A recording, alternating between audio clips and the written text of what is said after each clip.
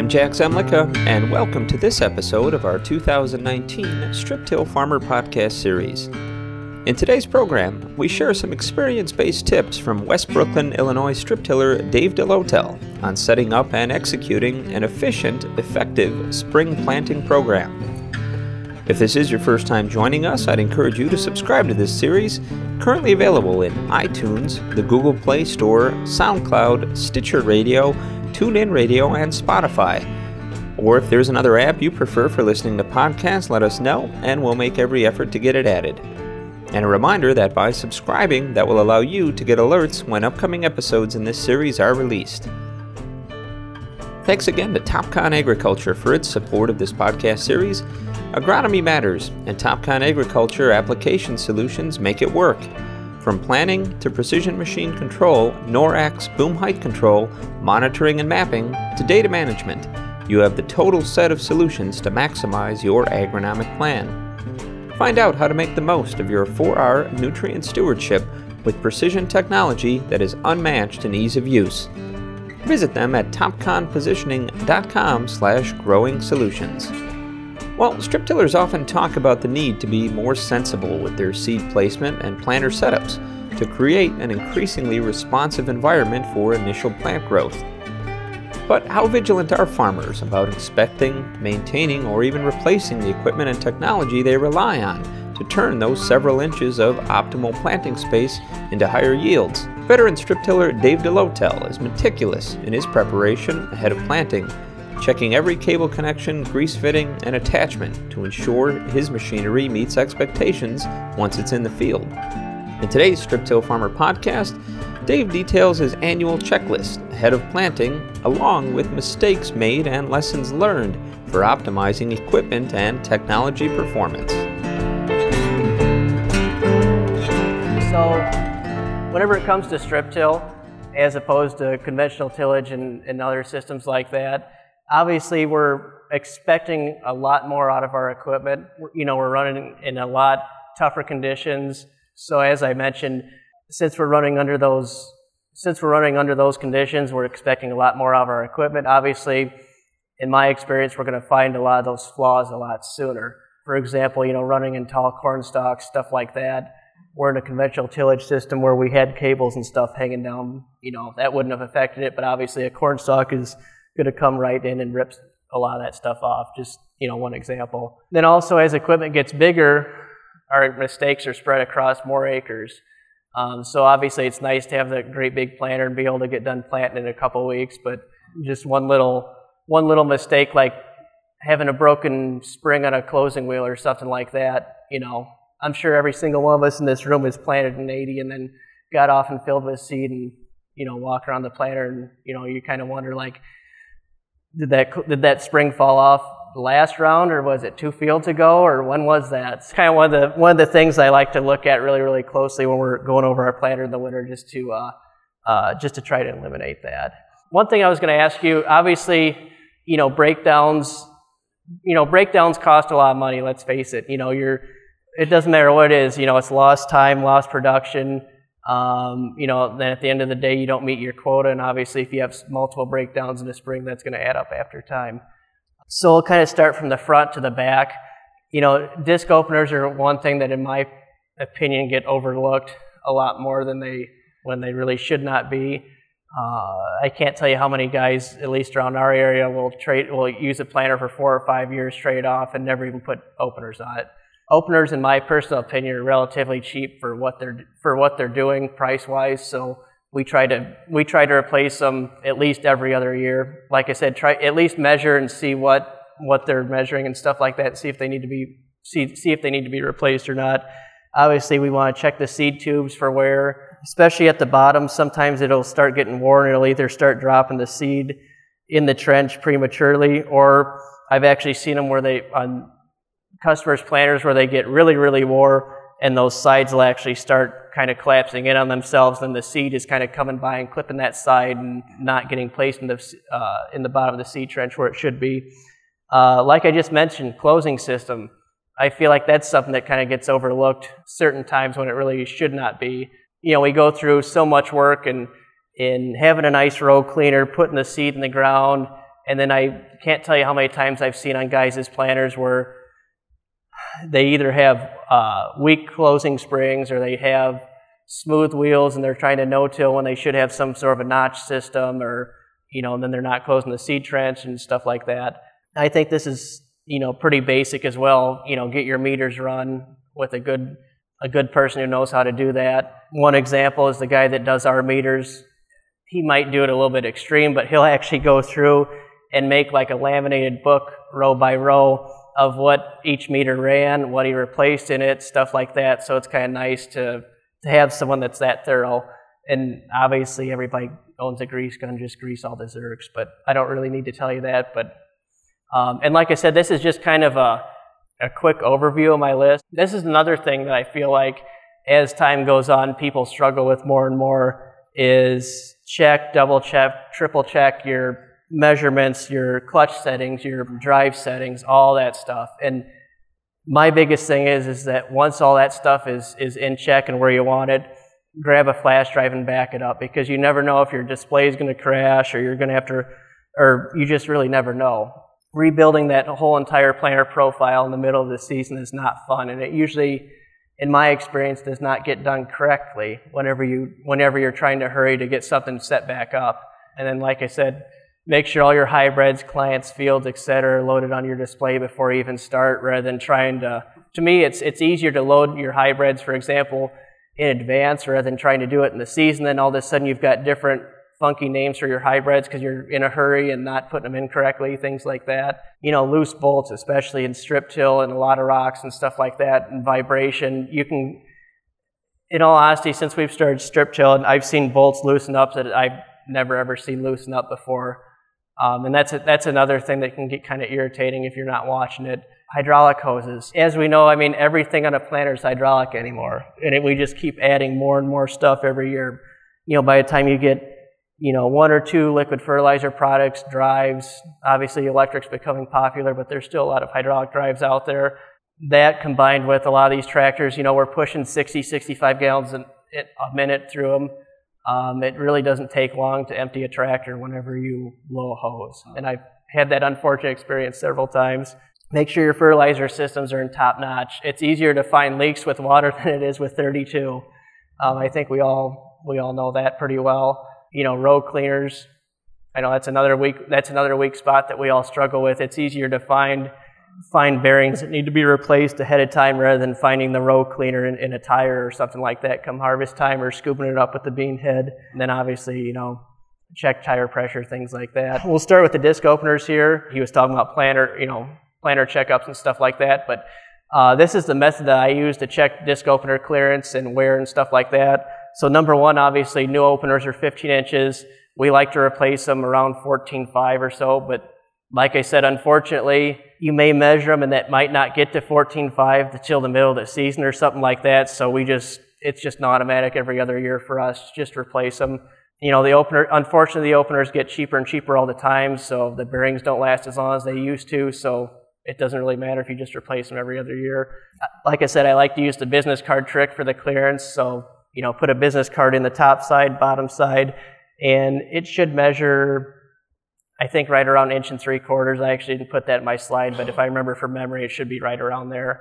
That's a pretty important setting as well, because if those openers are too far apart, you're going to have soil sneaking through, and then you're going to kind of have like a funny shaped seed trench, and then obviously you're not going to be able to lay that seed right in the bottom of the trench like you want to. Another thing is, even if you don't replace your openers every other year or every year, we always take all of our gauge wheels off and re-shim the openers every year. You'd be shocked at how much of a difference that makes, because you get them all shimmed up where they need to be. The openers wear slightly after a season, and you're probably going to have to remove shims and snap the openers in a little bit more. We'll hear more from Dave in a moment, but I wanted to once again thank our sponsor, Topcon Agriculture, for making this podcast series possible. I also wanted to remind you about the series featured monthly on our podcast, Tech Tips with Dr. Ray Acevedo, where the former assistant professor of precision agriculture at Kansas State University and agronomic consultant for Topcon shares insights and advice on some of the latest precision tools and how to best implement them on your operation. You can listen to past technology tips and also find accompanying articles at striptillfarmer.com. Let's get back to the program now and hear more from Dave DeLotel as he talks about the importance of checking and double-checking hydraulic hose connections on your planter.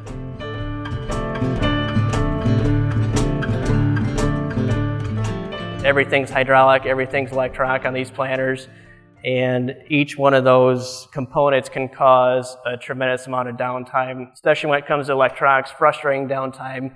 If you've got a harness that's sitting there hitting corn stalks all day and then all of a sudden you've got a wire that's loose in a Deutz connector or something like that, I've had it before where I've spent 7 or 8 hours just to find a loose pin in a Deutz connector that really could have been prevented by having the harness up out of the way where it was not going to get hit by corn stalks or anything like that. My biggest thing is, especially when you're putting new stuff on your planter, if you think you need 1 zip tie on that harness, use 2 or 3. Out of curiosity, I kind of kept track of how many zip ties we went through this winter in the shop. I think we went through between 3,000 and 4,000 zip ties on both of our planters. We did a bunch of projects to both of them and changed some stuff around and stuff like that.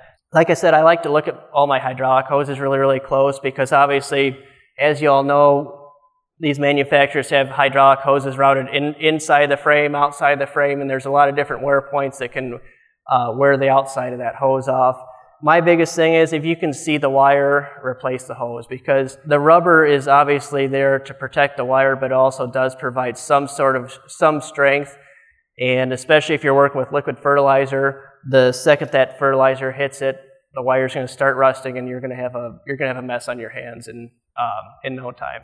And in fact, we actually, no matter how much, and unfortunately, no matter how much inspection you do during the winter, it can still happen. And as you know, like I said, these planters are getting more and more complicated all the time with different hoses, wires, and stuff like that. I think even though we always try to find all the worn out hoses, hopefully before we go to the field, I think we still blew at least 1 hose on each planter this spring and went through probably between 60 and 80 gallons of hydraulic oil between the two. So, like I said, it might seem insignificant, but it's an expensive breakdown. So one of the things, too, that I'm a big fan of is if you have a hydraulic hose or a fertilizer tube that kind of contacts the frame, I always like to take a little piece of 3/8 sprayer hose or something like that and kind of wrap it around it. Like I said, there again, it's kind of a simple thing, but it's something I really like to do. So like in that case right there for our fertilizer tubes, with that little piece of hose there, that hose is going to sit there and it's just going to rub on that little bolt back and forth until you have a pinhole. And then unfortunately, that's actually in a spot where you can't see very well, and of course you'll have a mess. And like I mentioned, especially with corn stalks, you want to keep all your harnesses, wires, and everything like that all tied up to where they should be. Kind of a weak spot because, we've got these really, really expensive advanced tractors, these really, really expensive planters, but there's really, I've always struggled with what are we supposed to do with all the hydraulic hoses and wires and stuff like that. I mean, I'm sure we all have a tarp strap on our 3 points where we tie hoses and stuff like that up. And like I said, here again, just a little simple thing that I wanted to share with you guys, but I always try to put some sort of these holders on all of our 3 points just so we have something solid to kind of run the hoses in, and we're not going to worry about them falling out and getting pinched and stuff like that. As I mentioned, this is actually kind of what I always look for. That's going to be the very, very first spot that hydraulic hose is going to wear in. And like I said, that's a really, really easy thing to overlook, and it can cost you a lot of downtime, unfortunately. I mean, you would think, okay, replacing the hydraulic hose, it's not that big a deal, but anyone that's been around one of these 1770 planters like this, as you know, the hose goes in the tube, 40 foot back to the center of the planter, and then it goes into this big menagerie of stuff into a valve, and it's not that big a deal, but it's just time consuming, unfortunately, trying to get the old hose out, new hose in, and everything like that. And like I said, I just kind of included a couple different pictures on how I like to keep stuff clean, organized, everything like that, because like I said, especially around corn stalks and stuff like that, stuff usually doesn't stay that nice unless you keep it nice from the get-go. Biggest thing too is whenever you're adding all these different things, these planters nowadays, always be observant of your hinge points and stuff like that, and try not to route any extra hoses, wires, anything like that where it's going to get pinched or tore off or anything like that. I always like to say too that clean installs stay clean. So if you zip tie everything up from the get-go, in my experience, it's usually going to stay that way if you do a good job the first time, rather than going back and trying to patch stuff together multiple times over. Another important part of your adjustments and checklist and everything like that is the gauge wheel to opener clearance. So when you get in certain conditions, I think obviously we all know you can get built up inside of that gauge wheel, and then of course after you get it built up enough, then the gauge wheel's back there plowing, and usually during the day it's fine. It usually happens at about midnight, and it's usually the row right behind the tractor where you can't see it, until you turn around and see that you've got one plowing. So I always like to set that about 1/8 of an inch or so. And again, that's something that we're taking our wheels apart. We're checking that every single year, adding it to the list. It might seem overkill to do all this stuff year after year after year. In my experience, anytime it seems like we don't check some little detail like this, we always regret it later on, and we end up, re-shimming our gauge wheels when we're out in the field and stuff like that. The other reason why it's really, really important to re-shim these gauge wheels every year is it gives you a chance to at least check the bearing, because we all know nowadays, since everything's made in China, the quality of our bearings and everything else just gets worse and worse and worse every year, it seems like, and stuff doesn't last as long as it used to. So it's always nice to be able to check all that stuff ahead of time and not have to worry about tearing stuff apart when you're out in the field working on your planter when you actually should be using it. I always like to go through the closing system pretty closely as well. First thing, I always like to check the actual alignment of the closing wheels with the disc openers. I know this can kind of cause some confusion because certain generations of Deere planters, you used to be able to kind of adjust those with a little elliptical deal. Later models, they kind of went away from that, and then there's also different variants in between brands of planters. I don't have any pictures of it, but I did actually make, I believe if I remember correctly, the year of our planter, they got rid of the elliptical thing and they went back to just a straight bushing. I actually ended up making some kind of elliptical deals like the older planters had. I don't have any pictures of that, but I always try to check to at least make sure that everything is running in line where it should be. The biggest problem with that is when stuff starts getting worn, your closing wheels are running to one side or the other, then rather than having the equal pressure on the seed trench closing it, you might have the wheels off to one side, then you're just kind of like chipping the side of the seed trench and, in my opinion, not doing a very good job of closing. So that's something I always try to look at really, really closely. In addition, take your closing wheel frame and kind of wiggle it back and forth. Check for where there are some replacement bushings that you can put in there to tighten that back up. So that's one thing to really look at really close. As I mentioned before, the other thing that and I don't know if it's just because we're really lucky, but something that always seemed to happen to us a lot in the past, is there's a pin that holds this arm here, the adjustment arm for the spring. In the past, we've always had a tremendous amount of problems with that pin popping out, and then like I said, there's basically no pressure on the closing wheel whatsoever, and you're not closing the seed trench. So I like to go along, and there's a little cotter pin that holds the pin in. I like to go around and replace those cotter pins every year, because as it sits there and works and works and works, that cotter pin gets thinner and thinner and thinner, and then that pin will just drop out, your spring will drop to the ground, and now you don't have any closing downforce. So like I said, it's the thing I struggle with is the closing system of these planters is almost crude to a certain point, but in my opinion, it's one of the most important parts of the planter. So like I said, it's well worth the time to at least go through and inspect everything and see what it looks like and everything like that. In addition, if your closing wheels are getting wore, like the rubber's getting wore around them and stuff like that, at least in the side-by-sides that we've done, I would highly suggest maybe looking into some sort of a spike closing wheel or something like that. And the reason for that is obviously we always try to plant in perfectly ideal conditions, but if you farm, I know there's probably some of you in here that farm ground like we do where the field is never 100% fit. It's always about 95% fit. The thing I like about those spike closing wheels is it allows you to do a really, really good job of closing the seed trench no matter what the conditions are. There's a couple other little advantages to them as well. Like I said, as long as you're looking at your closing wheels, and if they are wore, just rather than going back to stock, it might be a good idea to kind of look and see what else is out there on the market. So we've been running those for 2 seasons now. No damage to ones whatsoever. So there's a couple different brands out there, and because I really don't like putting anybody down, you know what I'm saying, but there are different brands of the plastic spikes out there.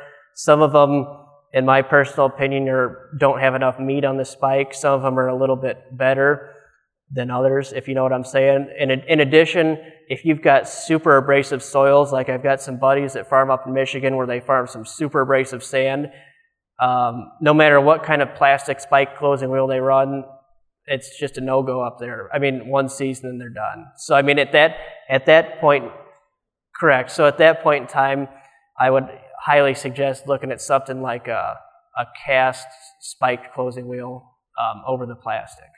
The plastics, yeah, they work very, very well, definitely. So and we run one brand on our corn planter. We've got another brand on our bean planter, and they both got pluses and minuses, I guess. But like I said, we've had pretty decent performance out of both brands. So.